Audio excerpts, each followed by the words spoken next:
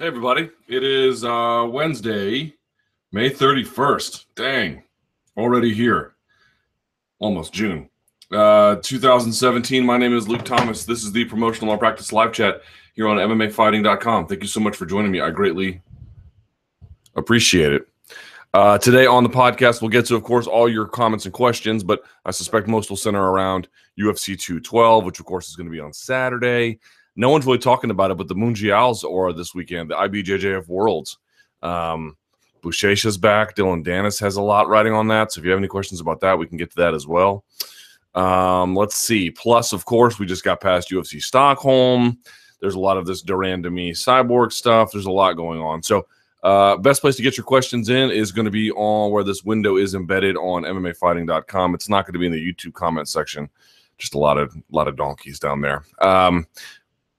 Also, you can get a question in on Twitter. You can tweet me at LThomasNews. Of course, you can use the hashtag #ChatRappers as well. This is all explained on the post on MMA Fighting. As you can see, I finally got a haircut. My beard has gone through one layer of trimming. I have another layer to go, but it is at least better than it has been in quite some time. The lady who cuts my hair, she literally comes to my house, and she was out of town, so I didn't want to go. And if you go to any other place in this city, it's a gazillion dollars to do it. So I didn't want to do it. So, but I got it fixed. Looks better, right? I look less homeless now. Okay. First question that is up. The de Randamie saga. Luke, is Germaine de Randamie being a coward for not wanting to fight Cyborg? Also, is she being hypocritical by calling her a cheater? Your take on the matter. So this one is you don't see a lot of these too often, right? I remember when everyone was accusing Tito Ortiz of ducking Chuck Liddell, and maybe he was, but it didn't feel like this one. This one is sort of more nakedly someone trying to avoid someone else. I got to be honest though, I personally have a bit of an issue. I mean, and I'm not saying it's not true. I'm not saying it's not true that de Randamie is, she's not scared of Cyborg. I don't know that I'm not declaring that to be false. And I also, I've encouraged other journalists or media members, and I certainly want to encourage myself to have courage of your convictions. Like, say what you believe to be true. Be responsible, be fair, but don't hide the truth. And so my hunch is that there might be something to that, but I'm a little bit uncomfortable sitting in a chair as a media member telling a fighter, not merely a fighter, but a fighter as experienced and as decorated including just the striking arts themselves as de Randamie, of being afraid in some sort of schoolyard sense. Again, it might very well be true. I am not saying it's not, but I am a little bit uncomfortable saying that, if I'm just can just be honest with you. But you don't need to say that to get the point across. Certainly it would drive it home if it's actually true, but I think for me, the way I look at this is very, very, very simple. There is no good defense of her actions. It just isn't a good defense of it. I mean, which way do you want to go with this one? You accepted a fight that you didn't win it controversially. There was controversial actions in the course of it in terms of maintaining a proper ethical standard. So there's that. Then on top of it, you win and you agree to fight Cyborg. Then you come back and you say, well, what about giving Holly Holm a rematch, which nobody really asked for? And then there was sort of radio silence for a time. And then you come back out and you say, well, I just can't fight this known and proven cheater. Which is, totally a non-starter in a number of ways. Number one, not only is it the number one contender, it's also the biggest money fight by a mile. By a mile. You get the rare twofer there, where not only is this the most meritocratic fight you can make, it's also the biggest one, certainly of her MMA career, by a long shot, right? So there's no real way to hide there and say, well, this doesn't accomplish X or Y. It covers all the bases there quite handily. And I think the other sort of discussion we need to have here is about how fighters use USADA to shame other fighters one way or the other. It actually happens a number of different directions. In this particular one, she's saying, well, she got caught by USADA. So there was, I mean, look, we can all agree that Cyborg could have handled that situation differently, but ultimately she was not punished and largely exonerated And I agree that there might be suspicion remaining. I don't think that de Randamie is saying something that a lot of fighters don't feel, but suspicion is not fact. The fact of the matter is the fighters have agreed, you could argue been forced into, but they didn't really rebel. They basically agreed to a world where to completely eradicate doping, they would have to live in controlled environments in tiny little jail cells and have their every move watched. And even that, I don't think would eliminate it, right? Imagine if they were living in like solitary confinement, then you could probably eliminate doping. But certainly we all agree that that would be a ridiculous degree to which you would go to stamp out doping. So what the fighters essentially agreed to was, okay, how about this rigorous, relatively speaking, standard here by USADA? Why don't we just use that? And the agreement is, of course, that's not a perfect system, but it's basically pretty good by their own admission, by their own actions, and that to the extent you can operate in that space, then you should be sanctioned to compete. Knowing that you could still be ending up fighting somebody who was on something and is just ahead of the curve in terms of doping. But there's just this agreement in place, because if you don't have that, you don't have anything, right? If you are willing to say that that this level of testing, which they all parade as the highest level all the time, and maybe that's true, if somebody can just say, well, I don't trust that this is good enough, and therefore I don't have to fight anyone, then no one has to fight anyone ever. And look, ultimately, de Randamie doesn't have to fight Cyborg. Like, doesn't have to, If you don't want to fight this person, don't. Relinquish your title, which it appears that's what she's going to do. So in some ways, she's following the path that is available to her. But the problem is that, I interviewed her prior to UFC 208. She was bright-eyed and bushy-tailed, man. There was a whole lot of enthusiasm about defending that belt and everything else. And then to have this sort of weird chain of events that followed, look, she just wasn't prepared for the championship responsibility that came there. It's just as simple as that. And that's okay, but you shouldn't tell people up front that you're ready for that when you're not. You're totally not ready for that at all. And to just undermine the system, the general agreement of essentially enforcement of doping, and just to say, well, because you haven't been caught doesn't mean it's not happening. I mean, this is what a child says. It's what a child says. You have a system that is operating that is clearly superior in terms of detection and deterrent than maybe any other system out there, albeit in my judgment woefully inadequate. But certainly the fighters have agreed that there's just a limit to this. There's a finite amount of people. There's a finite amount of time in the day. There's a finite amount of resources you can contribute to anti-doping. And this is much better than the state commission system. You are going to catch or deter a lot more people this way. Okay. Now you're going to say this is inadequate because this person has had relatively a minor, if not a totally benign issue. It's a really weak argument, man. It's a really, really weak argument. So look, if you didn't want to fight Cyborg, that's fine. de Randamie is not alone in the number of natural bantamweights who don't want to face Cyborg. Trust me. There are a bunch of them who just don't have the desire, or they don't have the desire for the amount of money or, whatever resources that are going to be conferred upon them. Like, she's not alone in that regard. In that sense, she's very much common, I think, among the elite bantamweights. But the difference is, once you signed that dotted line on the Holly Holm bout and you won the contest, it was over. Like, you had to own up to it. So I don't begrudge her if she's willing to relinquish the title, but she should be more formal about it.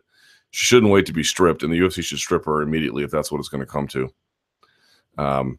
Just not at all prepared for the responsibilities of being a champion. Not at all. And frankly, the arguments of, she's a known and proven cheater are just terribly weak. Terribly weak. And the funny part about it all is in the last couple of weeks, people think Cyborg is this really easy person to pick on. And years ago, I think that was very true. And it's even true a little bit today. It's not that it's not true. It's just that between the Magana situation, I don't know if it's Magana or Magana, and this one, boy, what a PR boost Cyborg has gotten. Everybody used to act as if there's no way to run afoul of making fun of Cyborg or using her for some kind of purposes to make oneself look better, right? She's a known and proven cheater, right? Not really. USADA didn't really sanction her. I mean, back in her Strikeforce days, but that's got nothing to do with today. Certainly, she's no more aberrant than a lot of other people in the UFC who have had some much more profound issues than her. The issues where she's making, in Magana's case, making fun of Cyborg's appearance. Boy, that backfired for both of them. I think we live in an age now where folks are desperate for stars. Folks are desperate to see Cyborg out there competing in a natural weight class. They just want to see the beast perform. And, people erecting these very weak arguments to prevent that in one instance, or just taking total cheap shots at her after this accumulation of cheap shots where people are really beginning to feel sorry for her. It has backfired. It has backfired. Cyborg hasn't had this good of a 2 weeks in years. And just in terms of public perception, they have done her a huge favor. So look, not at all controversial that a bantamweight doesn't want to fight Cyborg. But the bantamweight who signs up for it and then declines and then erects all of these really weak arguments as a way of avoiding it, it's just a terrible, terrible look and total evidence that she was deeply unprepared for that responsibility. And I think the other part is look, what are we going to do here? If you talk to matchmakers of various organizations, what they'll tell you is you need at a minimum, and I mean a minimum, 20 women or 20 fighters for a division. Ideally 25, 30 or more is really what is when you could start to begin to hum. But just to get it going, you need about 20, 25, yeah? They don't have that at featherweight, and they're not going to have that at featherweight anytime soon, right? So let's stop the pretenses here. Cyborg bears responsibility here in how she got everything jacked up with this division and how it got started and everything else. We all know the stories. And UFC bears some responsibility here, and so does de Randamie. This could not have possibly gone a whole lot worse. I mean, I suppose there's some ways it could have gone worse, but this is easily below anyone's even modest expectations. Turn this down. And all the characters involved deserve responsibility. But if we just stop the pretense about this and just realize what this is, we are in a time where we could use as much star power as available. She clearly has some. There clearly is demand for her. It's just the Cyborg division, and all we have to do is stop the pretense about it. Just do what Invicta did. Here's Cyborg, and occasionally they would trot out, somebody who was pretty good, overmatched but pretty good. A Marloes Kunin, for example. But then the rest of the time, she's over there just bludgeoning people. That's what people want. That's what the market is there for. Let's just stop having these weird debates or issues and hangups. It's got to be this kind of division. We are in lean times, folks. Lean times. That means there's going to be some kind of adjustments. And we talked about it last week. Not every kind of adjustment, at least not, everyone's going to have personal preferences in that regard. But in this one seems real simple. This is Cyborg's division. Why pretend otherwise? Just set it up and she'll knock them down. Or maybe Kat Zingano beats her. I don't know. But that's what really this is about. It's not about anybody else. And clearly everyone else is not up to the task. Cyborg is.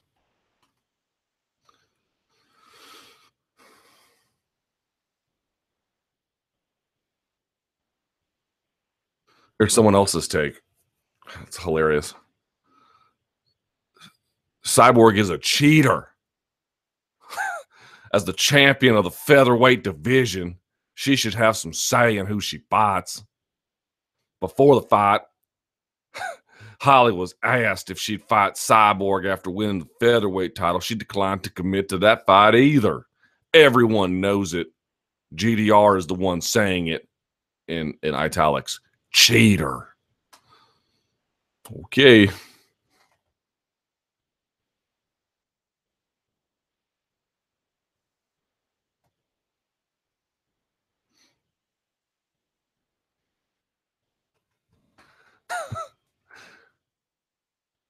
All right, Glover versus Teixeira. How can a ref and a doctor let a fighter who can't see continue? Well, that's a great question.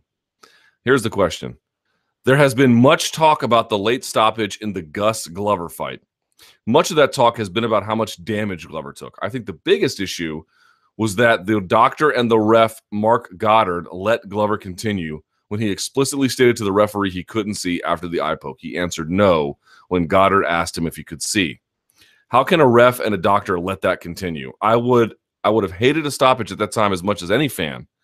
But sometimes ref and doctors have to make unpopular decisions to protect fighters. Your thoughts? I completely agree. I completely agree. Number one, it would have saved him a beating. And number two, yeah, this is a strange one. How many times have you guys seen fights where somebody is asked, hey, can you see? And they're like, no. And the bout is stopped. And they're like, hey, what the hell? Why was that fight stopped? Well, it's because you declared you couldn't see him. But in fact, I believe it's written into certain state codes where once the fighter declares affirmatively, they can no longer see or no longer see correctly. You know, it means versus no vision versus, blurred or something. Once they have affirmatively declared that, then the referee has either a responsibility to call it off or the doctor does or both.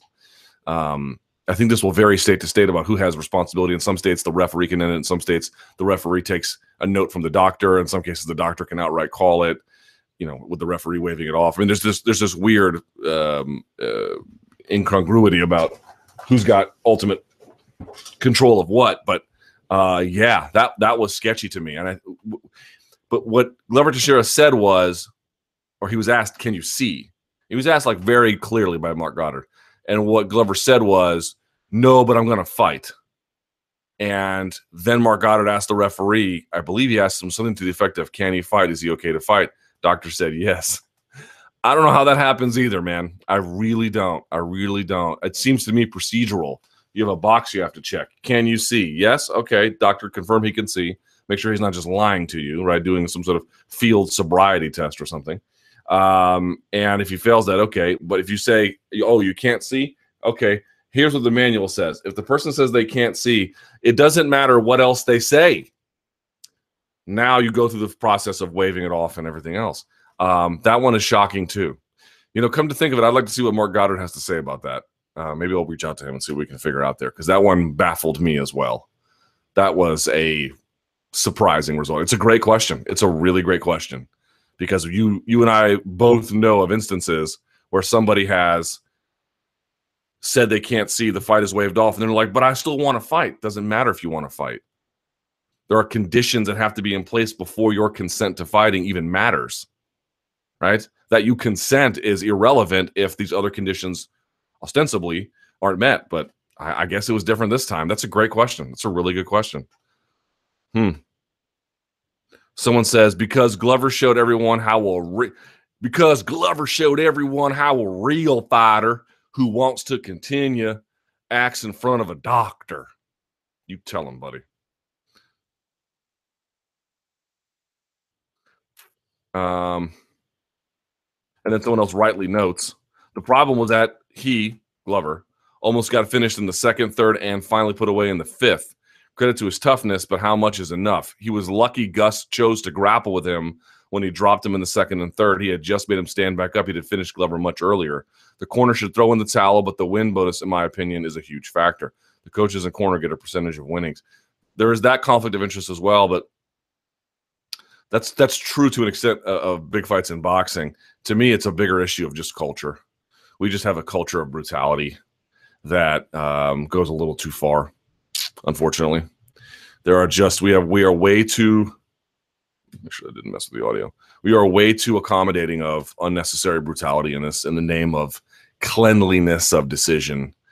I mean, look at there was a clip I saw on Facebook this morning. It was Joe Stevenson talking to oh God, what's that other guy? Justin Edwards in the Ultimate Fighter House, talking about his injuries. Oh my God.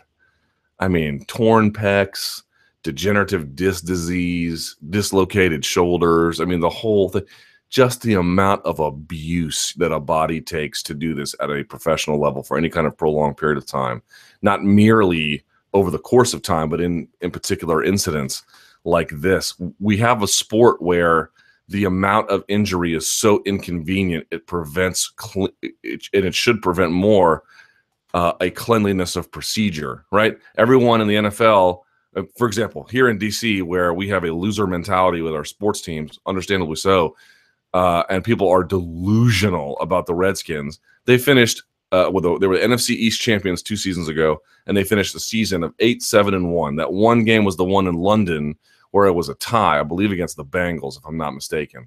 Right?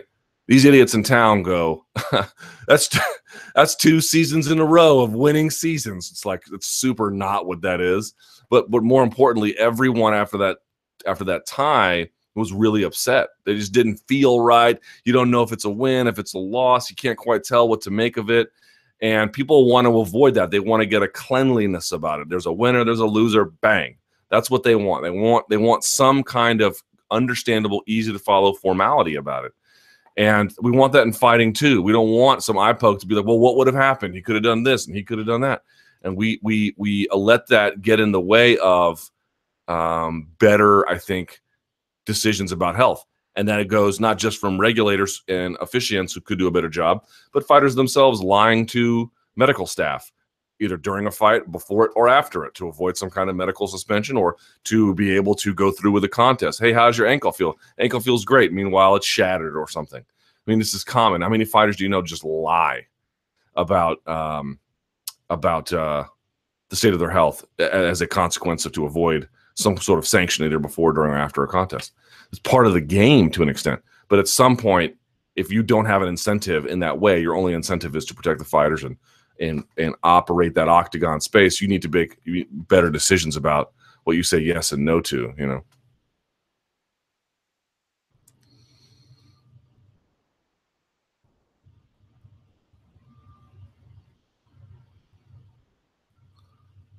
A lot of CM Punk trolls today. I'm not sure what that's all about.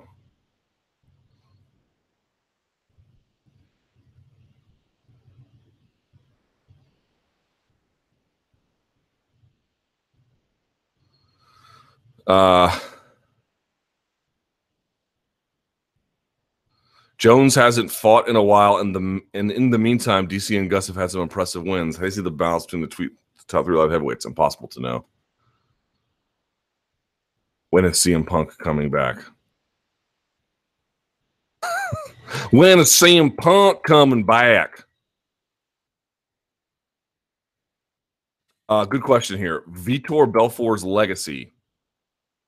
Vitor has his farewell fight in the UFC anyway this weekend. And although recent years have been tarnished by his TRT PED, recent years, bro, that goes back a long time before recent years. And getting knocked out in the first round in 4 of his last 5 fights, Belfort is undoubtedly an MMA legend. How would you sum up Belfort's legacy? You know, someone asked me this question last night, actually. We were talking about it. And I really believe this. I firmly believe this. Could be wrong. I guess we'll see how history ultimately remembers him. But hold on.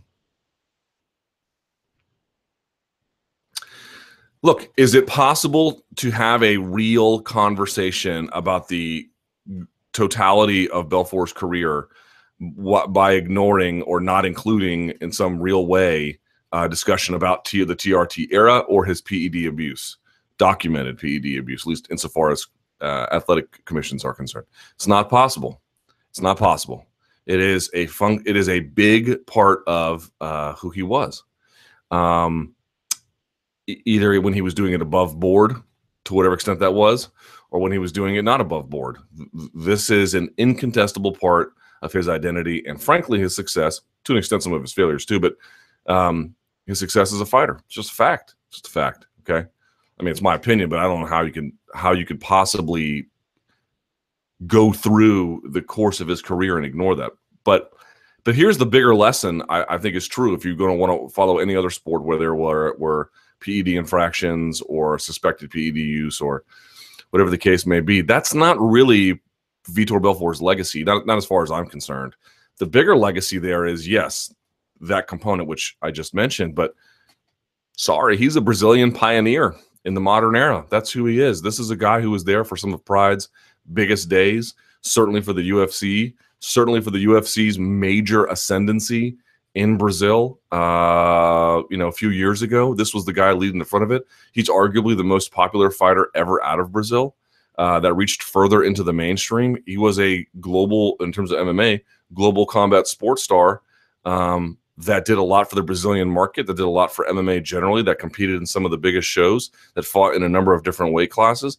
His real legacy is that he is a one of the leading figures of Brazilian MMA. That's just a fact.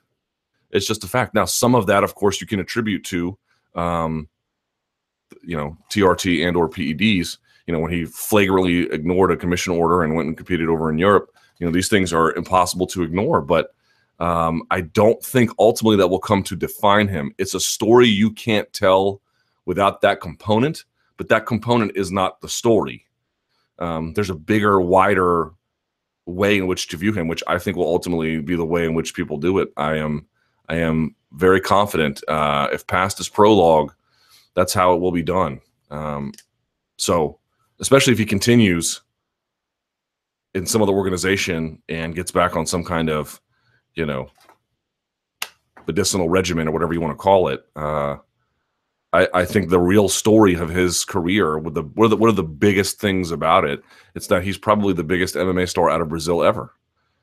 And that he has put on some of the biggest fights the country has ever seen, and that his success was critical to getting MMA hot again in South America and Brazil generally. And a key leading figure in this before it was ever popular, and then when it was at its peak, really pushing it beyond its next boundary. This guy headlined how many shows for the UFC in the last few years in Brazil? I mean, he has been a central figure for them. So take that for what it's worth, man.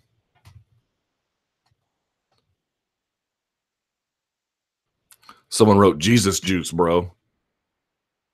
All right. Gokhan Saki in the UFC. Yes, Turkey's finest.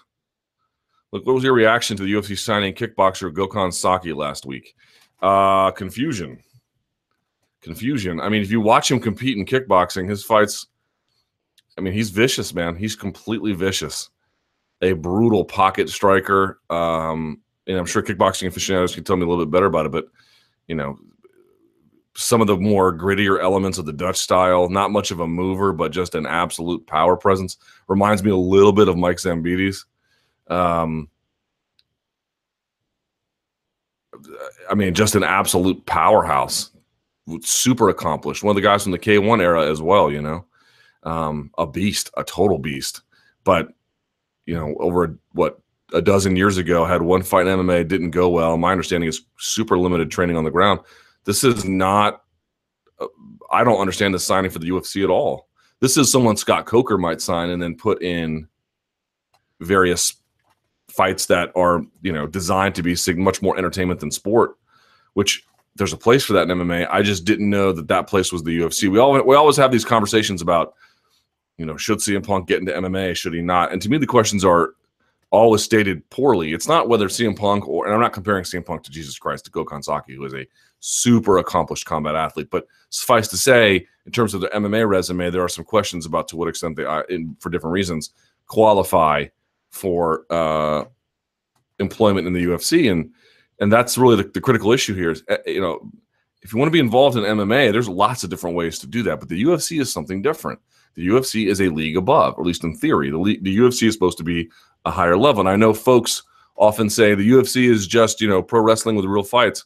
That's certainly your impression of it, but that's not a fact. That's the way in which that's a worldview coming to life, manifesting itself in the way in which you look at the UFC. But it's not some sort of statement about objective reality, no more than my statement that it's supposed to be something different, other than that's what UFC brass has said over the years, certainly Joe Silva. But I think the bigger question is, look, clearly it's going to be difficult to make fights for him just given who is there, right? If the UFC was just like a Scott Coker product, this would not be as hard. And I'm not saying they can't find anyone. I'm sure that they probably can. But this to me feels like they signed him so Bellator couldn't, because he would be a perfect signing for Bellator. In that heavyweight division, and they could have him fight in Bellator kickboxing as well as have him fight in Bellator MMA, like a Joe Schilling type, right? I mean, this would be a no effing brainer. They could do that, no problem. That it feels to me like they signed him so that they couldn't, because he really doesn't fit in that organization. There's not a lot of guys existing there who he can beat, unless they just choose to unwisely stand with him. Now, of course, if they all do that, game on. But I can't imagine that the better ones in the division would do something like that, given the inherent risk, or the light heavyweight division, whichever division he ends up competing in. So it's a head scratcher. It's a head scratcher if you're just looking at the roster and what the UFC has told us over the years about what their product is and what kind of consumer pressure they bow to. CM Punk has a big pay-per-view name. Gokhan Sake doesn't have that, so he's got some power for them in Europe. Maybe they were looking for a European draw, like a local draw who could do well depending on what European market they went to. I don't know if they have any designs on going back to Istanbul, given the certain political uncertainties there. Not that he has to be in Istanbul to draw necessarily, but you get what I'm saying. Like this was a weird one. I mean, I guess I'm curious as you are, but it just seems to me like a perfect Bellator signing that didn't happen, so Bellator couldn't sign it, right? Of course, all the CM Punk trolls are out today. I will ban you, just so you know. Like everyone who's posting about CM Punk, after this is over, I'm just going to go through and ban all of you, just so you know. Mark Hunt versus Derek Lewis. Didn't we get this question last week? On a scale of 1 to 10, how excited are you for this fight? 6 or 7, somewhere in there. Will the fact that Derek Lewis may still be recovering from broken ribs have a big effect on this fight? Hunt is a bit of a headhunter, but that can't help. Let's see. What will Conor do after Mayweather? I suspect he'll stop fighting for a while. I mean, I could be wrong, but maybe he'll pop back into MMA. But if he gets 75 mil, what's he gonna do? He's gonna go fight Habib or Tony or Al Iaquinta for 5 to 10. Doesn't sound very right. Big country in Bellator. Luke, how do you see Roy Nelson's career going at Bellator? I see it going well. I know power is the last thing to go, and he has legitimate ground skills, but how do you see him faring in Bellator? What are the chances they feed him a can or two before having him fight someone like Fedor? Super high. Very, very high. They are just going to find donks you've never heard of, probably. I mean, unless he's intent on, he wants a name right away. But if you're looking at the blueprint, they'll probably give him somebody very manageable who will stand with him, one or two of these guys, and then match him up with Mitrione or something like that. But I doubt they'll do that Congo fight again because Congo will just wrestle him. But they might do that too. You never know. But yeah, they're definitely going to give him somebody to not build him back up necessarily, but as he gets wins, if he gets 2 brutal knockout wins, everyone's going to be saying all MMA and combat sports, from the promoter to the fan, it's a lot of nickels out of your ears. It's a lot of, what's the missing thumb trick? It's a lot of that where they are banking on a certain degree of amnesia or gullibility. And if a fighter is young and he's given some guys he can beat, they're rebuilding him because there's this long push that they expect out of him to keep happening. Roy Nelson is 40, I believe. It's not like there's a long push ahead that he can realistically make, but he probably has enough left in the tank to give Bellator a few good years, or maybe just a couple of good years, or maybe just one more good year. Somewhere 3 or less or something, right? So, somewhere in that time frame. It's not an insignificant push, but it's not the kind of long haul that they're expecting from somebody else. To me, what this is more probably going to be about is fans will get excited after somebody beats somebody in an overmatched way if they do it in a spectacular fashion, and they generally have a degree of positive fan sentiment already built up, which is exactly who Roy Nelson is, and it will work because it always has.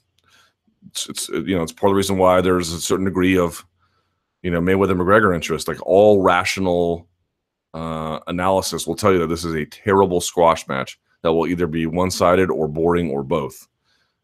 Impossible to say, though. That's one part of it. And the other part is that fans are attracted to sleight of hand.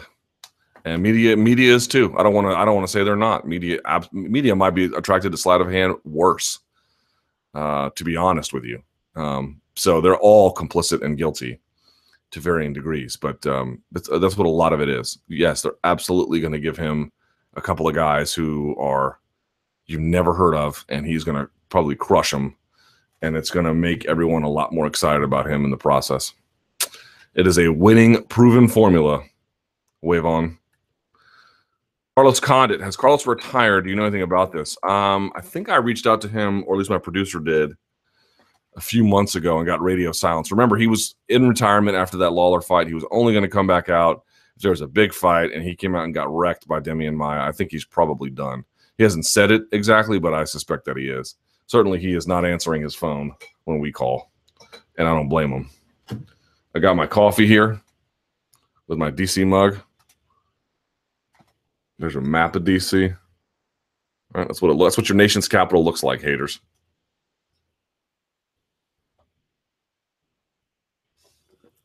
CNN cuts ties with Kathy Griffin amid controversy over comedian's gruesome anti-Trump photo. Did y'all see that?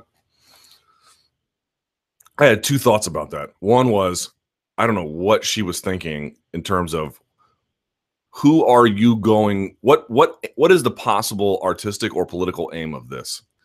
I suspect on the artistic side, it might be a mixed review. On the political side of this, which of course there is absolutely a component to, you are going to convince nobody of what you want. Like whatever aims you have as a result of this, they are going to backfire. Case in point. On the other hand, who could possibly care about such a thing? Oh, look, there's a cross in a bottle of urine. They call it Piss Christ. It's down at the art museum. Don't care. Hey, look, it's a thing of Trump. Don't care. Hey, someone drew a thing of Muhammad. Don't care. It's art. It is hardly offensive. You want to talk about the world in which we live and how to navigate it and how to convince people? Yeah, not the smartest move. This light heavyweight has gotten good again. Here's the names of the contenders. You got Gustafsson, Teixeira, Manawahua, Ozdemir, Anderson, Serkinov, St. Preux, Latifi, Little Nog, Cummins, Tyson Pedro, Jean Vellante, Blachowicz, and Antigulov. That does not sound super awesome to me. Gustafsson, yes. Teixeira looks like he's had his last. I'm not saying he's done, but he's probably not got a whole lot of time left in the sport. Manawa, okay, he's up there. Shogun being in the top 4 or 5 of anyone is just, credit to the guy for being an absolute legend, but he is, you really got to wonder about the damage he's taken. Ozdemir, we'll see what he can do. Corey Anderson, I'm kind of chilled out on. Serkinov has some work to do, of course. St. Preux, same. Latifi, I love him, but I don't know what his real upside is. Little Nog, and Cummins. Pedro's interesting. Jean Vellante, Blachowicz. There's a few names in there that really get you going, but not a ton.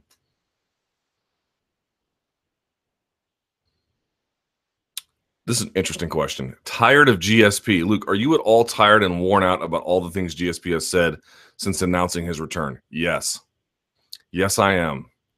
Now, like you, I absolutely wish to see, well, I wanted him to stay retired, but he wasn't going to stay retired. He wants to come back. Okay, if that's a given and there's an appropriate fight, I'll live with it. And it looks like sooner or later, I guess they might find one. I really don't know what they're going to do. But this has felt a little tortuous, to be honest. I wish there was a plan in place with an agreement signed and we could stop doing this passive-aggressive stuff through emissaries or, the UFC's being passive-aggressive one way, he's being passive-aggressive another. I do not understand what is so hard to get a deal done here. I really don't. Put something in paper. Sign it. Let's go. Let's put, let's move this process along in some kind of orderly fashion. This is tortuous. And I'm very, very tired of it. I almost at a point. I mean, I'm not at a point where I'm like, I don't care if he comes back anymore. I don't think any of us really feel that way, but my patience is wearing thin, super wearing thin. MMA Legends League. With the UFC having a down year, at least in terms of big name fights, can the Legends Series and League be a small part of a solution? Well, it depends. You've got big names like Matt Hughes, Chuck Liddell, BJ, Rampage, Hendo, Couture, Vanderlei, Crocop, Forrest Griffin. Man, we are playing the old hits, huh? Josie's on a vacation far away, isn't she? Come from a land down under, don't you? They would probably still do decent numbers. What would a Legends League look like? You just told me what it would look like. Do you go with full Legends events, or do you just put Legends fights on normal cards? Should UFC touch this, or is this more of a Bellator thing? Would it be good or just sad? Man, you guys, I don't know how long this gentleman has been here. Maybe a while, maybe not a long time, but I remember distinctly. I think it was after in Atlanta, after the Rashad Evans Chuck Liddell fight, when Chuck Liddell got absolutely slept, and there was a question there about, you know, he could keep going and getting these other big fights. And there were other fights that were being proposed at the time, like maybe a Griffin versus Liddell or something. And Dana White came out and explicitly stated, I don't want that money. That's not money we want to collect, right? We have an ethical aversion to this kind of thing. Probably a pragmatic one as well, given what kind of health concerns can arise as a consequence. And everyone really complimented their stance on that, which I do as well. I think it really, to be honest, I don't like that Bellator does it.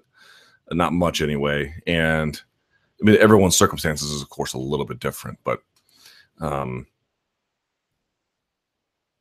I think the way in which Dana White framed that is really the interesting part there. We don't want that money. Now think about that for a second. What does that mean? That doesn't mean there's no money. What it means is there's money here. We just don't want it. MMA, this is one of the stronger arguments about the dramatization element of MMA, where you have these cult of personalities that people have this deep affinity for, not regardless, but, you know, skill level decline, somewhat be damned. I don't think you get the same thing in boxing. When guys are washed up, everyone is kind of cruel to them, but that cruelty kind of ushers them out the door a little bit quicker. Although, you know, guys hang on past their prime there too, but, you know, not quite at this stage, right? It's one thing for Ray Mercer to go fight Tim Sylvia in MMA long past the days of his boxing glory, but he's not doing that under the auspices of the UFC's blessing. I think that's the big deal. There is money to be made there. I've said it before. I will say it again. I'm telling you guys, there is money to be made in doing a seniors tour. Or seniors kind of event, or seniors fights. It just is true. They call them masters in jiu-jitsu, and there'll be masters this weekend. There's an entire event called the Masters, the World's Masters. Like, that's, you go there because if you're an older guy still competing, you can go compete against other older guys, and you can be the Masters World Champion. That's a real event, and I think they have one for gi and no gi. Not kidding, it's real. Google it. I know guys who went and competed in it. It's tough. It's hard to win there. It's not even like a bullshit event. Like, it's a legitimately hard event to win. Not as hard as winning the actual Worlds, but, you know, okay, what is? So clearly, like, these people still want to compete. It's obviously different when there's no strikes to the head. And clearly there's still some kind of demand for it in the prize fighting context. The difference is, from a corporate responsibility standpoint, I think the UFC has every reason to say no to it. I know it's a down year. I know it is. This is one of those ones. This is one of those lines in the sand I really don't feel like they should cross. And the other issue is, if the corporate responsibility element isn't there, and Bellator has, you know, a lot fewer options, so they're going to take more risks, right? They don't have 85% of the world's best fighters, so they got to figure something else out. Then you have to ask the commission what they're looking for here, and what kind of health screenings and responsibilities they have in preventing guys who shouldn't be competing from competing, right? And look, if states say no, then corporations might go elsewhere. So it's a two-way street. But, you know, look, I got to be honest, there is absolute consumer demand for it. As much as I don't like saying it's true, it's true. It's 1,000% true. Remember how Dana White said it? We don't want that money. That money exists. They just didn't want it. I really, really hope they stick to it. I really hope they stick to it. There wouldn't be a league. I don't think that would work. But you can tack on a couple of these older ones on these main cards. Hell, you can have them lead main cards for all you want, you know. Yeah, it's a thing. It's a real thing. Weirdest pre-fight ritual. What are some of the weirdest pre-fight rituals you've heard fighters doing? Is it still the Jackson Wink Camp's nipple twist?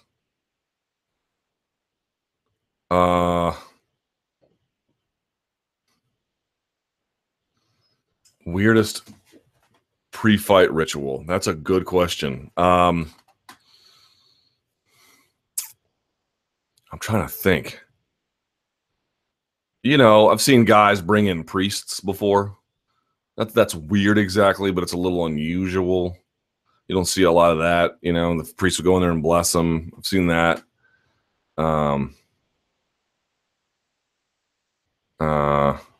Most guys have a fairly normal routine. You know, you get in there for unarmed combat, they kind of keep to themselves. They just keep it low energy.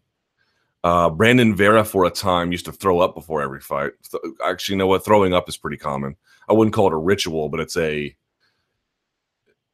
go to a fight, go to a local fight, and just, I know you don't want to do this, but spend time in the bathroom and watch how many fighters come through vomiting. It'll surprise you. It's way more common than you think it is, and it's not like a dehydration barf. It's like an anxiety barf. You know, that's pretty common. I've seen that as well. I don't know. I haven't seen too many. I don't know about too many pre-fight rituals that guys have.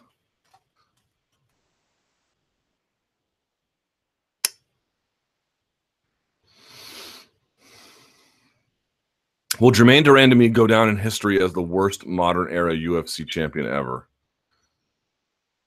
I don't think she'll be considered as. I think what people will say is, I mean, probably to answer your question, but I think more people will think about it as guys who, you know, didn't just abandon ship. You know, this title just got created. It was one fight. I'm talking about guys who held the belt in an established division, and you know, in some ways were failing in a different capacity, right? You know, holding up this cherished title in a very poor job versus somebody who just took a title from one fight. It was really almost an interim title in some ways, and then just walked away from not. I mean, so the answer to the question is probably yes, but I think there will also be room reserved for somebody else who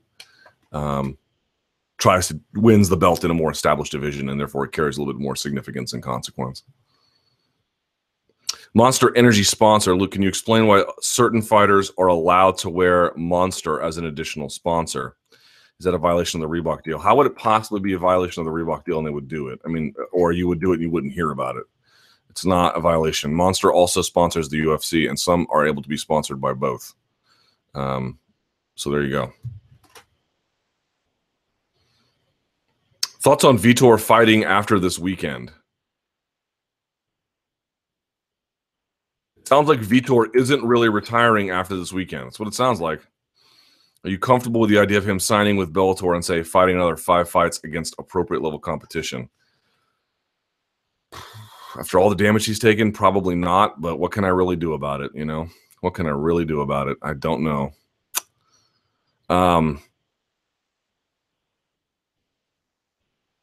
Yeah, I don't know, guys. I don't know what's going to happen. If he goes to Japan and gets back on TRT, or you know, even for Bellator and gets on it, you know, I guess I'll just say this. Let's just see what it looks like. Let's see what it looks like. I mean, my natural inclination is to say this will go poorly and be a very bad idea. And I suspect if that's how you believe, we'll be proven right. But I don't know, man. Like, if these guys can get a license and the corporation says yes, what can I really do? You know, I can scream and shout on this live chat, and you know, people notice. I get emails sometimes from angry fighters or managers, believe me, but it's not going to stop them. You know, I don't know what the hell to do about that. First thing you learned as a journalist. I just started writing about MMA and recently had my first interview with a fighter. The thing that struck me the most is the very thin line between confidence and self-deception. What are some of the things you realized quickly when you changed from a fan into a journalist. Okay, a lot of these guys are terrible people. It's true for MMA media too, by the way. Like, we're no better, but some of these guys are pretty terrible people, and if not terrible, selfish, very, very selfish, which is partly understandable, actually. Some are great, but I think the thing I learned was that's an important lesson. That there's it's really hard to tell when they're, and it's not even you call it self-deception. Self-deception is not necessarily a bad thing, right? You can delude yourself into greatness at times. It is possible. For me, the issue was, and this is why I've been pushing back against, I mean, I think there is this natural impulse. We always talk about it. Fighters have to do more to market themselves. And I definitely feel like there's a lot of smart arguments about that. And I think, and I always point to like people like Tyron Woodley, like just paying a camera crew to follow him to do the champ camp, and it comes out looking really awesome. Like, that's a really smart thing to do, you know. And he naturally is a little bit more media savvy anyway. But one of the things I realized when you begin to talk to fighters at the amateur level, then low level pro, then regional level pro, then high level pro, and then the elitist, the top level, what you begin to realize is that some of these guys just do not have the ability to market themselves. And I really believe that, you know, and they're so focused on everything else. It's so hard what they do. It is so demanding on them that, you know, that's why I've been really hesitant to be like, you guys need to go out there and market yourselves. I mean, it's true. Like, there is more they could be doing in a realistic way. But I think that's the thing I object to, is we really need to have a conversation about what they can realistically do to market themselves, what they can realistically do to get their names out there and be promoted in a more meaningful way and self-promoted. I think that's the thing. A lot of times people are just trying to pull blood from stone. It's just not going to happen. So better than to just sort of cry, why don't they do more? Sort of facilitate a conversation, a narrower conversation about more realistic options. And I think that's really the best you can hope for. Question we all want answered, all in all caps. Can McGregor use a spinning back fist against Mayweather? Yes.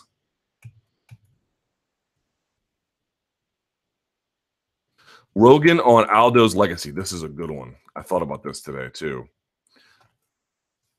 Luke, what are your thoughts on Joe Rogan saying that Aldo's legacy will always be tarnished by his loss to McGregor? I get what he's saying, but it rubbed me the wrong way.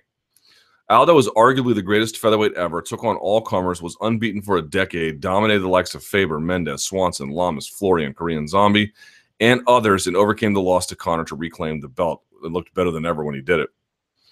Is it really fair to hold a single flash knockout loss against him? That just doesn't seem fair in my eyes. No, it's not. No, it's not, actually. It's a great, great question. What the hell? They calling me.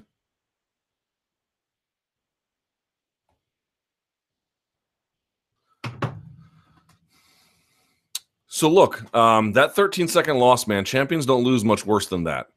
That's probably one of the worst ways I've ever seen a champion lose, especially a champion that decorated. I don't think you can ever live that loss down to an extent. So I think there's something to be said for that. But to be honest, like and everyone's going to be different.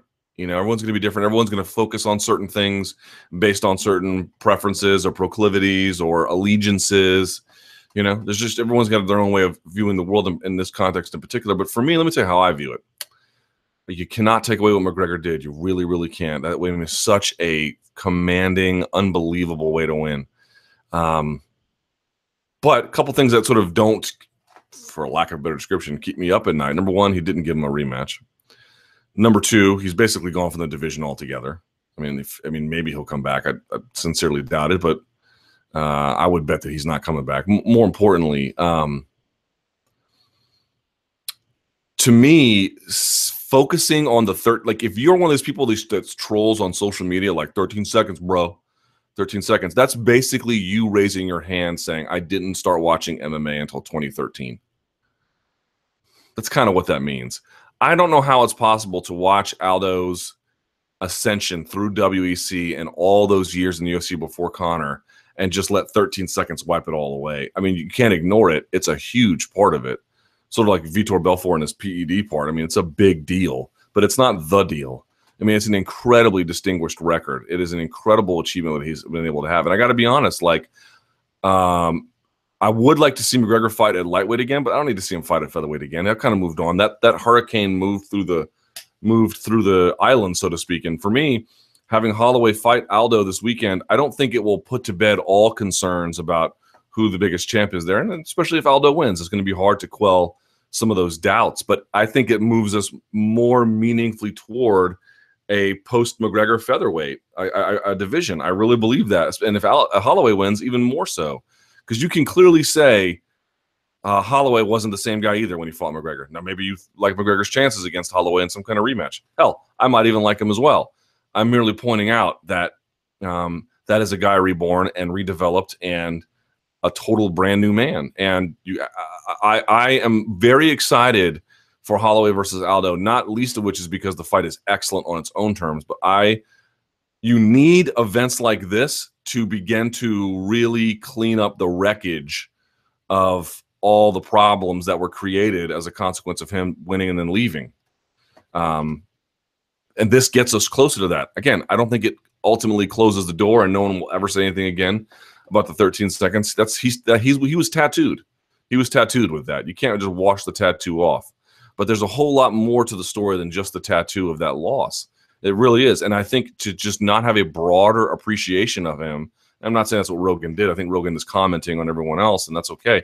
But if you're one of these fans out there that can only focus on that, I would really have a strong look in the mirror about why you feel that way and how it came to be that you feel that way, because I just have a very difficult time understanding how you can watch all that history unfold and then go 13 seconds, bro. Okay, 13 seconds is bad, no doubt about it. But what about all that good? Have you no appreciation for that? This erases all of that? I don't think it does. This becomes part of that. You know, that story is told together. And credit to Conor McGregor for making it a big part of the story. But I don't think so. I really, really question the depth of someone's fandom if that's the best they can muster. Truly, I mean that.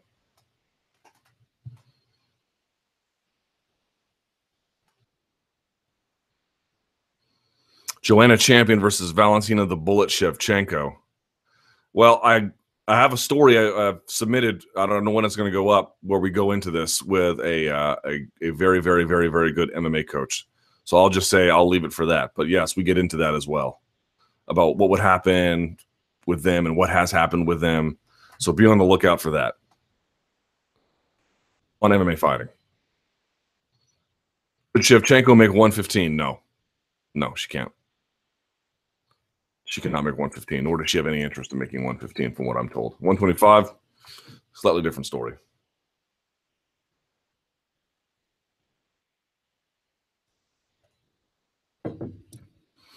Francis versus JDS. Do you think this fight is a good idea for JDS? Nope, sure don't. How do you see this fight going? I see it going Francis's way.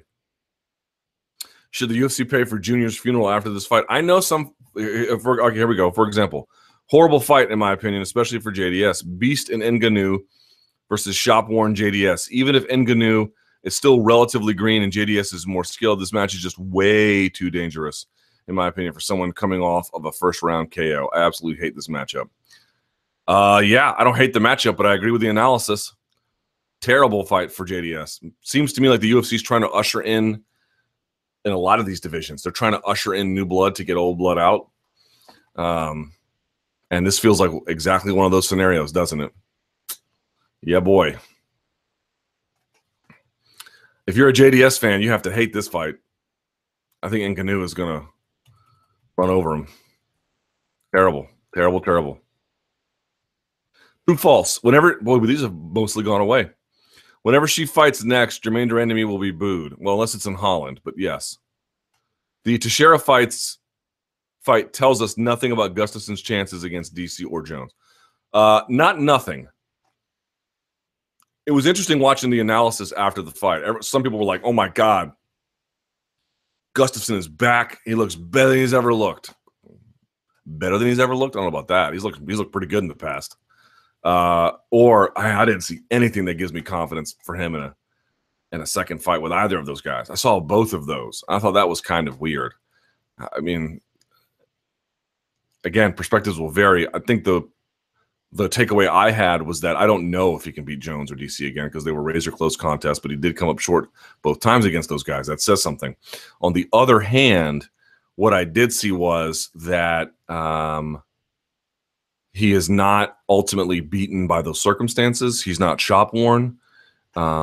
He's still perfectly willing to get in there and slug it out. And I know he had those evasion moments, which we went over in the Monday Morning Analyst, that some folks objected to, in some ways quite rightly. But I think the perspective I gained was that whatever chances he had in those first fights, his chances are at least as good in the rematches.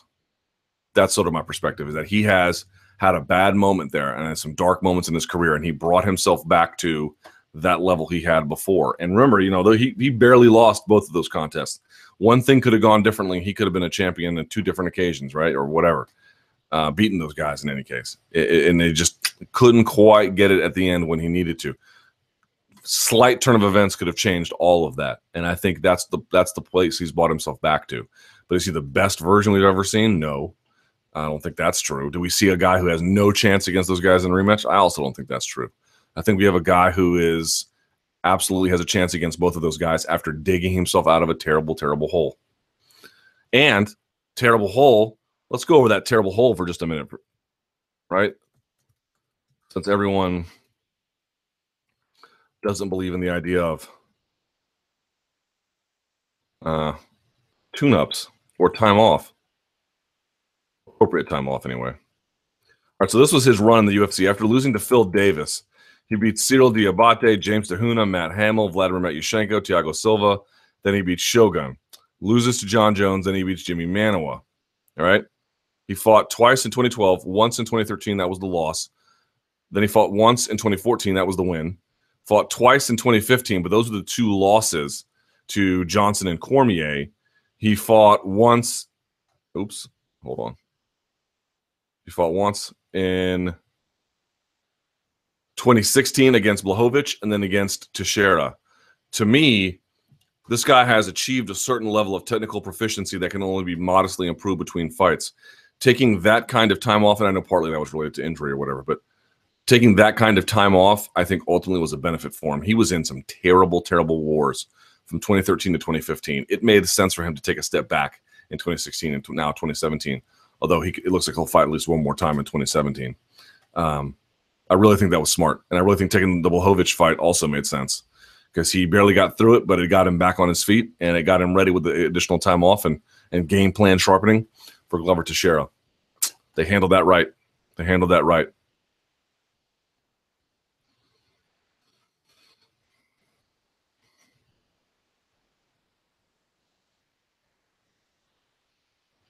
People want that Congo rematch with Nelson. No me gusta. New stars emerge quickest when the old stars have left the scene. No, new stars emerge quickest when they feed off of the elderly, who then get kicked out of the scene. With De La Hoya's comments in mind, boxing's reputation will take a bigger hit from McGregor Mayweather than MMA's reputation. I don't know. Did y'all see? Did y'all see De La Hoya's comments? Basically, argued that like after all that build up for Mayweather Pacquiao and it wound up being a bit of a dud, doing that again to fans could be, I think he used the word fatal blow to boxing. I don't believe that, but it could damage the willingness of fans to purchase big time. It could dampen enthusiasm among the casual fan base going forward for a while, which I think is true. It could. It has. I'm not saying it will, but it certainly has that possibility. If it winds up being that, the fight sucks and it's just, Mayweather just taking everyone's money and treating everyone like a sucker. And again, amnesia is a big component of fights being sold, right? You just forget that the last one sucked and you go and pony up again. So do I, right? Just as guilty. Everyone's response was sour grapes, bro. Sour grapes. You just mad you can't get some of that check. And my thought was, there might be some truth to that. There might be some sour grapes. What's that got to do with his argument? In other words, imagine if it wasn't De La Hoya making that argument. Imagine if it was like, the ghost of Burt Sugar or something making that argument. Now, what are you going to do? Like, in other words, it's totally fine to question De La Hoya's motivations and his conflict of interest there. It's totally fine. But that doesn't answer his arguments. That doesn't have anything to do with the merit of what he is saying and the merit of the arguments. The arguments don't have weight because he said them. Either they have weight or they don't because they stand up to scrutiny on their own. So when everyone was like, just mad because you can't get that check, bruh. It's like, maybe, but you're not answering any of his claims when you say that. Like, you might be right that that's why he's saying it. He can also be right at the same time. And so to me, there are some big concerns. And whether it hurts MMA more or boxing more, I don't know. I really don't know. It depends entirely on how it all shakes out. And it could, in the end, benefit both. That's another way to look at it. I don't think that's the likeliest outcome, but certainly one you can't ignore. But just saying things like, got conflict of interest, bruh. So you're not addressing the arguments at all. At all. You're just saying because you have a conflict of interest, therefore the arguments can't hold weight. Not how it works. Not how it works.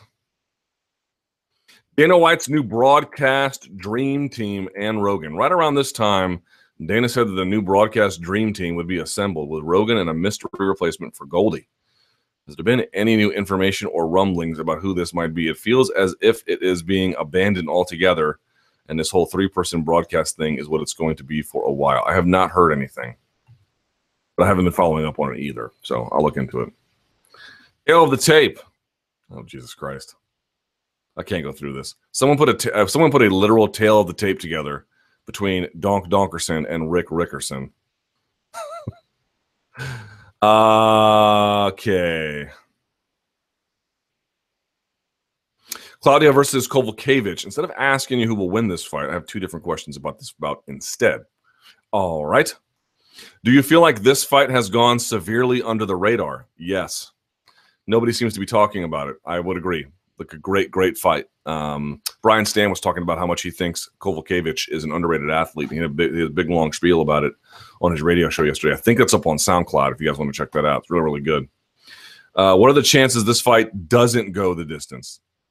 I think it's very strong likelihood it goes the distance. Claudia will probably wrestle her for 2 rounds and then get banged out on the 3rd. And Kovalevich is hard to hurt and hard to finish, but can be controlled with wrestling. So I like Claudia's chances, but I like Kovalevich to survive.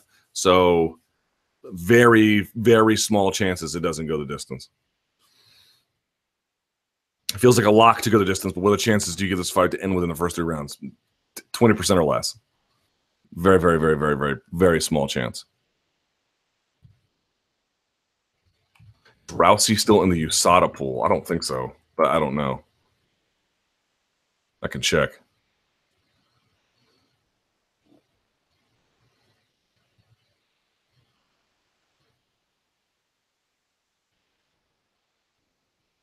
Someone goes, what was that crazy fight Nick Diaz was offered? And someone else says, Bryce Harper. Yes, it was Bryce Harper.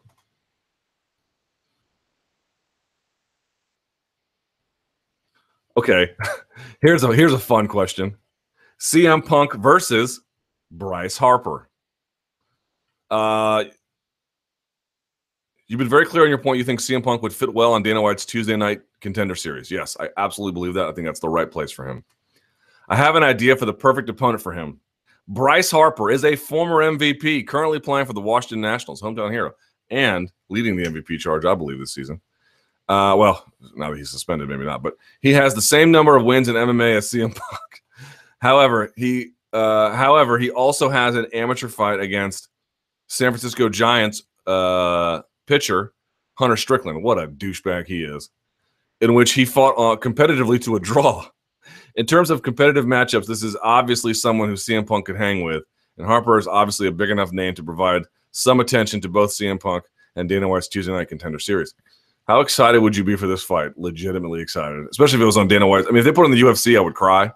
But you put on Dana White's Tuesday Night Contender Series, and you can just let the donkery go. Yeah, dude, let's go. Bryce Harper's hair flapping in the wind like Old Glory as he's putting right hands on that clown Strickland.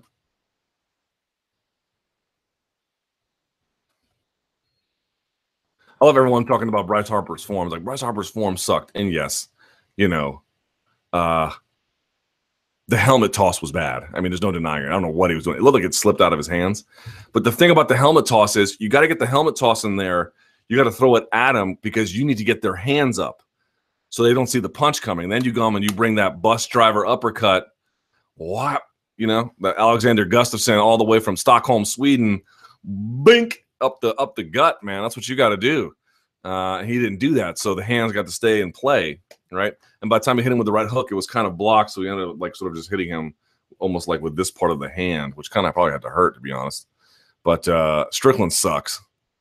F that guy. What a loser he is. You're holding on to a 3-year grudge because Bryce Harper owned you back in the day? Grow up, man.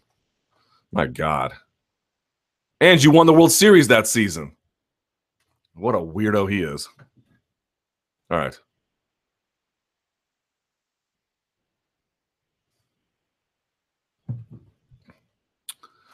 Okay.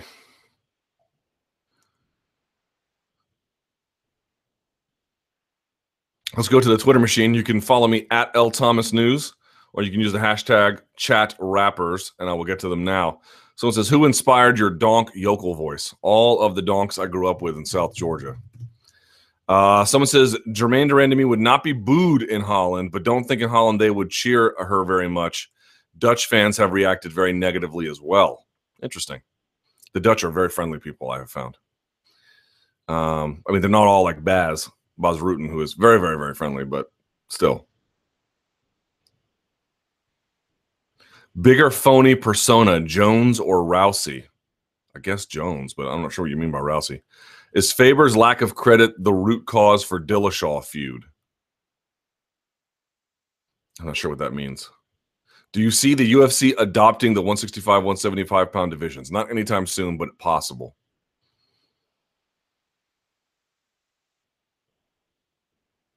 True or false? Trump has Luke's Twitter verification. Don't know what that means.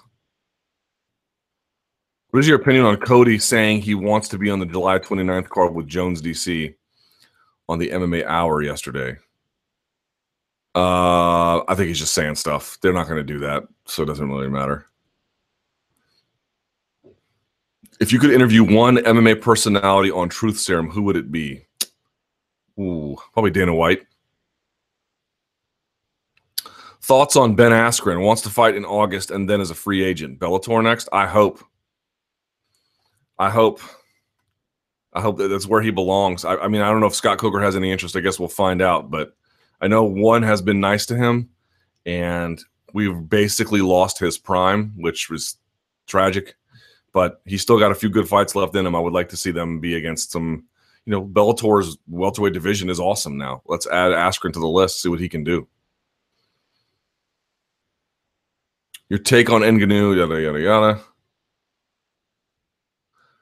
What did you make of Jose Aldo's bench press form on UFC Countdown? I didn't see it. Did he have a proper back arch? Can someone send me a picture or a video of Jose Aldo's bench press? I would like to see it. I would like to comment on it. Bench press is sneaky hard to do, man. Sneaky hard to do. Everyone just benches like this, like a jackass, and that's why all their shoulders are torn up. Bench press is hard, man. I'm still working on it, and I jacked my back up. Do you guys remember I had a super effed up back in January and February? I couldn't powerlift at all the last few months. I've only just recently started back on a program because you can arch your back a little bit, but you have to have more thoracic bend and not lumbar bend. I had too much lumbar bend because I wasn't paying attention. I wasn't doing it right. I was playing with my foot adjustment to get leg drive into the bench, and I jacked it up. I jacked it up bad. So it's a sneaky hard press to get right. Sweden was a solid 4 p.m. start, though, not 4 a.m. Okay. Someone says, time to hit the bong and let Luke Thomas do the rest. I'm glad to know we got out there. Bonks on the bong. All right. Any chance if Holloway wins the title and asks to defend in Hawaii during the Octagon interview, he'll get it? Extremely unlikely. There are not only time zone issues and venue issues, but also monetization issues with taxes on events there. True or false? Jose Aldo defeats Max Holloway. Probably going to say true. Karolina Kowalkiewicz defeats Claudia Gadelha. False. Warriors sweep the Cavaliers. They might, man. They look good this season. Damn.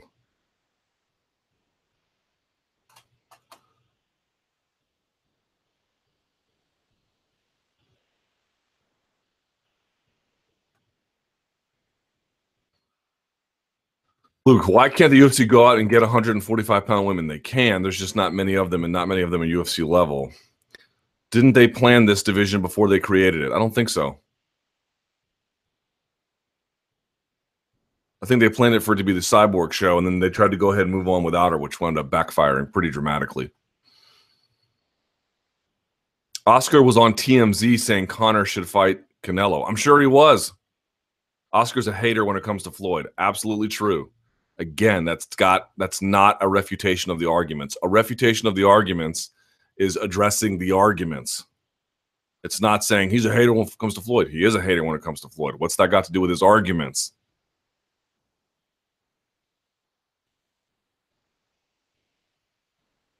I think the sky is blue. Luke's a hater. He's always out there hating on things. I might be. What's that got to do with me arguing the sky is blue? Wouldn't Pacquiao versus McGregor be a better fight? No. And when will people start being honest about Floyd versus Conor? After it's over.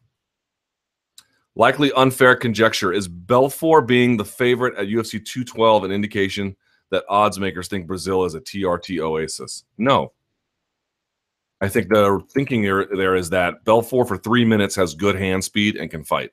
For 3 minutes, he's got you. And Marquardt doesn't have the same kind of ability to take punishment and won't have the same speed advantage.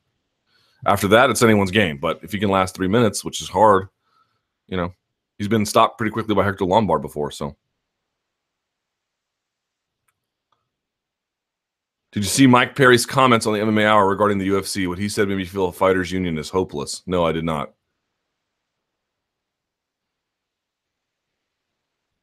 Name some examples of fighters who are exceptions to the horrible, selfish people generally in your experience. Exceptions to that. Okay. Justin Wren is a total nothing like that at all. In my experience, I thought Mike Easton was that way. I thought he was a really, really down-to-earth, giving guy. I'm trying to think of some other ones who... I'm sure TJ Dillashaw would disagree. I'd say Faber is a pretty great guy, to be honest. There might be some questions about his business practices, but as a athlete and as a teammate, I think his resume is pretty strong. Thoughts on Machida's chances at middleweight on his return to the top competition? I think it will do him a little bit of good, to be honest. I mean, I'm sure this is not ideal, not this amount of time off, but he probably needed some, and he worked on his English a lot. I mean, are you guys following him on Reddit? Man, or his English teacher on Reddit?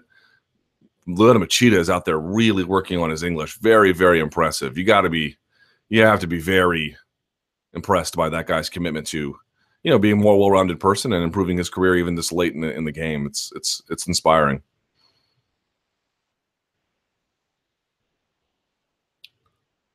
Why won't the UFC talk about the women's 145-pound division? What's the advantage to keeping as future roster a mystery? It sounds to me like they don't even know what they want to do with it. That's to be the bigger issue. Do you know who Mickey Gall is fighting next? I talked to him a couple of weeks ago. He didn't have any names, but he said he was looking at like July, August. I think he wants to get on that 213 card, and if not that, something in August. So we'll see. Do the light heavyweights realize that without Jones, they are as compelling as the flyweights? I don't know. Ask them. If you could interview, there we go. Why does the UFC need to wait to confirm info we know Cody TJ canceled so they can announce a new fight simultaneously? I think fans did not know. Fans just sort of assumed it was off. Rightly assumed, but that's not the same as knowing.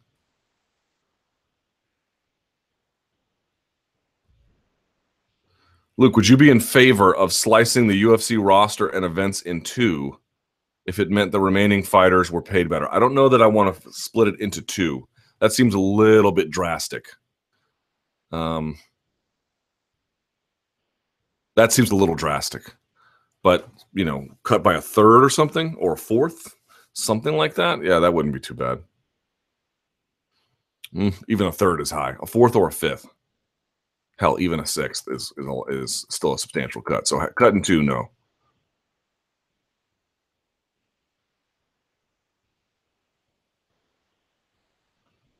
To deny that Cyborg went true a visible skeletal transformation since her start in MMA and now is just plain disingenuous. Apparently, she is Wolverine. I didn't know she had adamantium on her skeleton. Impressive. Did you catch the Kell Brook Errol Spence fight this weekend? I did not. Someone sent me the damn video of Aldo doing the bench press, man. I want to see this.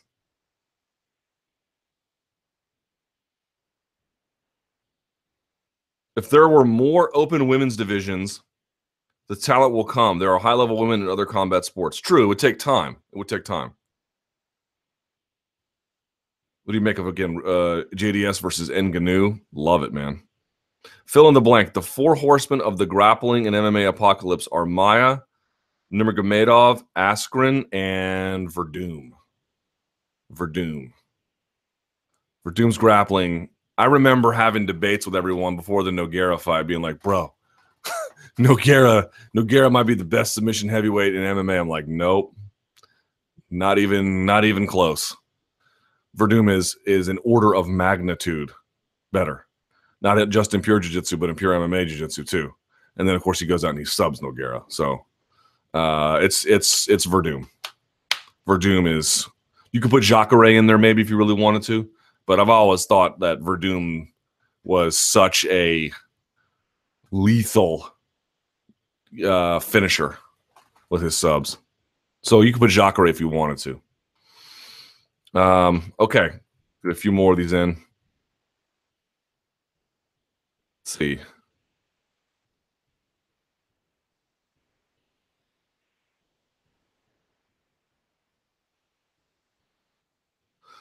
Cris Cyborg, pity. I would consider myself empathetic to Cyborg. I think you mean sympathetic. Cyborg is polarizing, to put it mildly. That's true.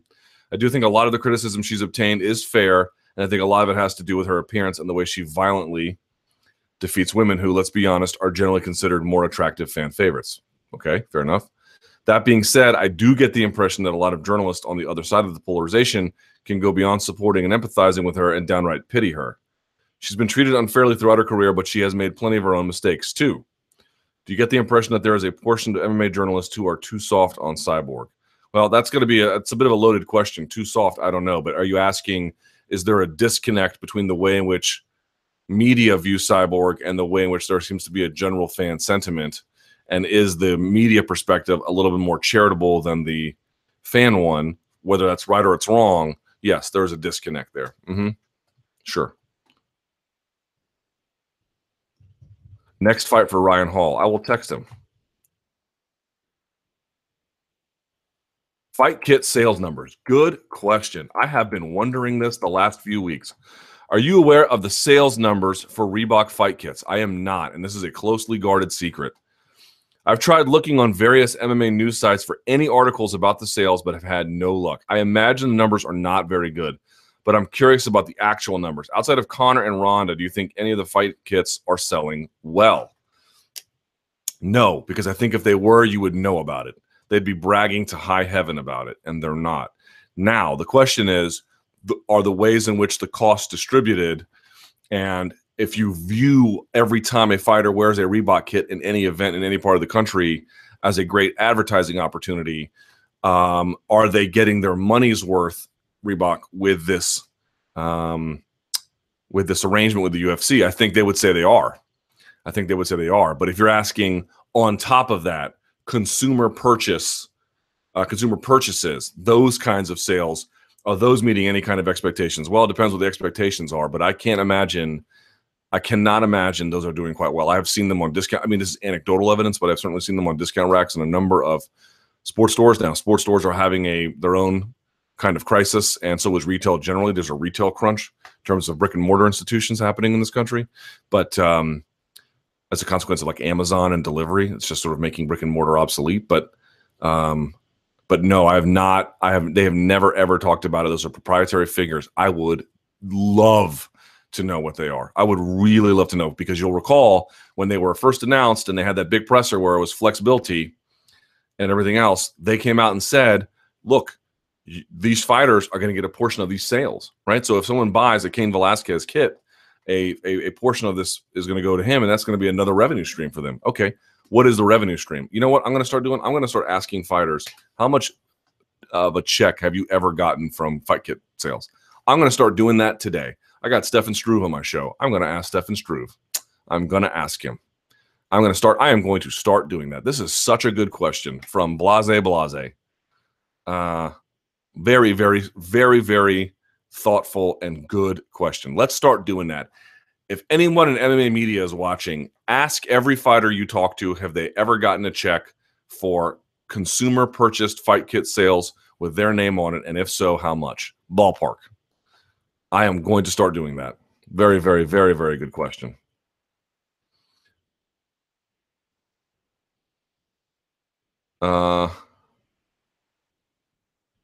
Do you think any American at the Mundials has a really good chance of winning gold at black belt this year? I don't. Some of Marcelo's guys, Gianni Grippo is certainly coming along. Because remember, was it Paulo Miao who suspended? No, they're not necessarily in the same weight class. I'm just looking out for Buchecha. Buchecha's back this year. See if he can get double gold. There's going to be no Rodolfo Vieira, so that's kind of interesting. But Rodolfo's at ATT training for MMA. And then I'm really curious about Dylan Dennis. He was on Instagram. He dyed his hair purple, calling himself a sex symbol, which is hilarious. So I'll keep an eye on that. I'll be tweeting about it all week. So you can follow me at L Thomas News. I'll be following that. Big doings. Very, very curious. And of course, Rafa Mendes retired as well. So keep that in mind too. All right. It is 2:30. Thank you guys so much for watching. Look at that. 2 weeks in a row. No issues with the microphone, huh? It's a Christmas miracle in May 31st. You can like and follow me on Instagram and Facebook. Just find Luke Thomas News on either, and that will work. You can email me, lukethomasnews@gmail.com. I will answer those. It takes me a little bit of time, but I will get to them. So send them there. Don't go to the old email address anymore, lukethomasnews@gmail.com. And think of anything else. Yeah, subscribe to MMA Fighting. Like this video. Share it around. And until next time, donkeys, stay frosty.